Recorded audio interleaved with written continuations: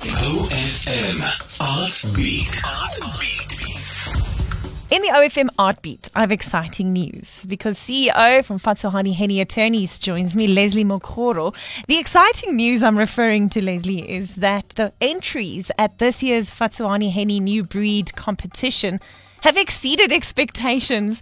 Tell me a little bit about the amount of entries received and also eventually the ones you've selected for the exhibition.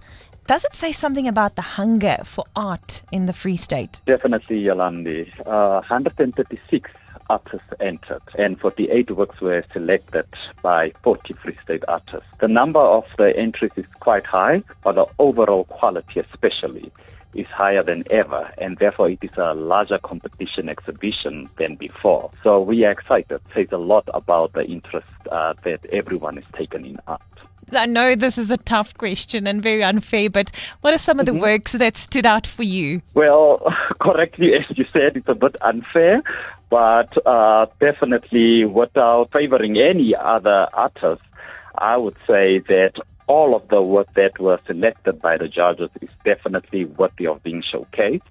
And what stood out for me basically is one by Danielle Pretorius, Middagslappie, The Afternoon Nap, an oil painting depicting a lockdown during COVID-19. Then the other one was by The Uncertain Destiny by Leon Batu, taken in April this year. It's quite a compelling photograph, and that was taken after the second wave of COVID-19 infections in South Africa. The other one that also really stood out for me is video art by Lesley Mokgoro, commenting on the creative culture in Bloemfontein. Of course, Temperature Please, an acrylic painting by Marcus Chigawa, reflecting on the elderly's vulnerability during the COVID-19 pandemic. There are so many, but I'll just mention one more because it was quite excellent and exceptional pieces of art that were submitted.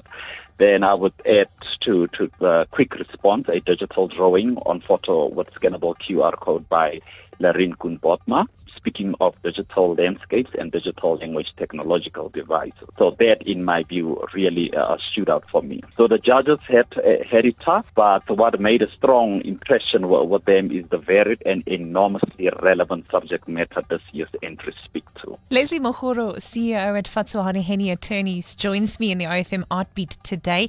Lesley, where can people view this exhibition and when will the winners be announced? Firstly, the winners will be announced today, 4th November 2021. They can always visit Olivenhay, and the official website of the competition is www.newbreedart.co.za. The winners, as I've indicated, will be announced today.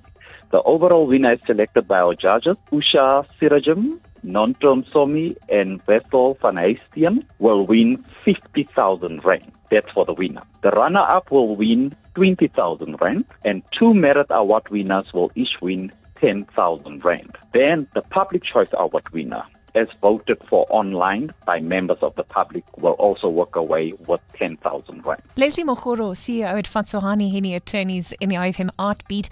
New Breed has really done something extraordinary this year, and they've also teamed up with the Art Bank of South Africa. Make sure that you head on over to Olivenhay's Art Museum today.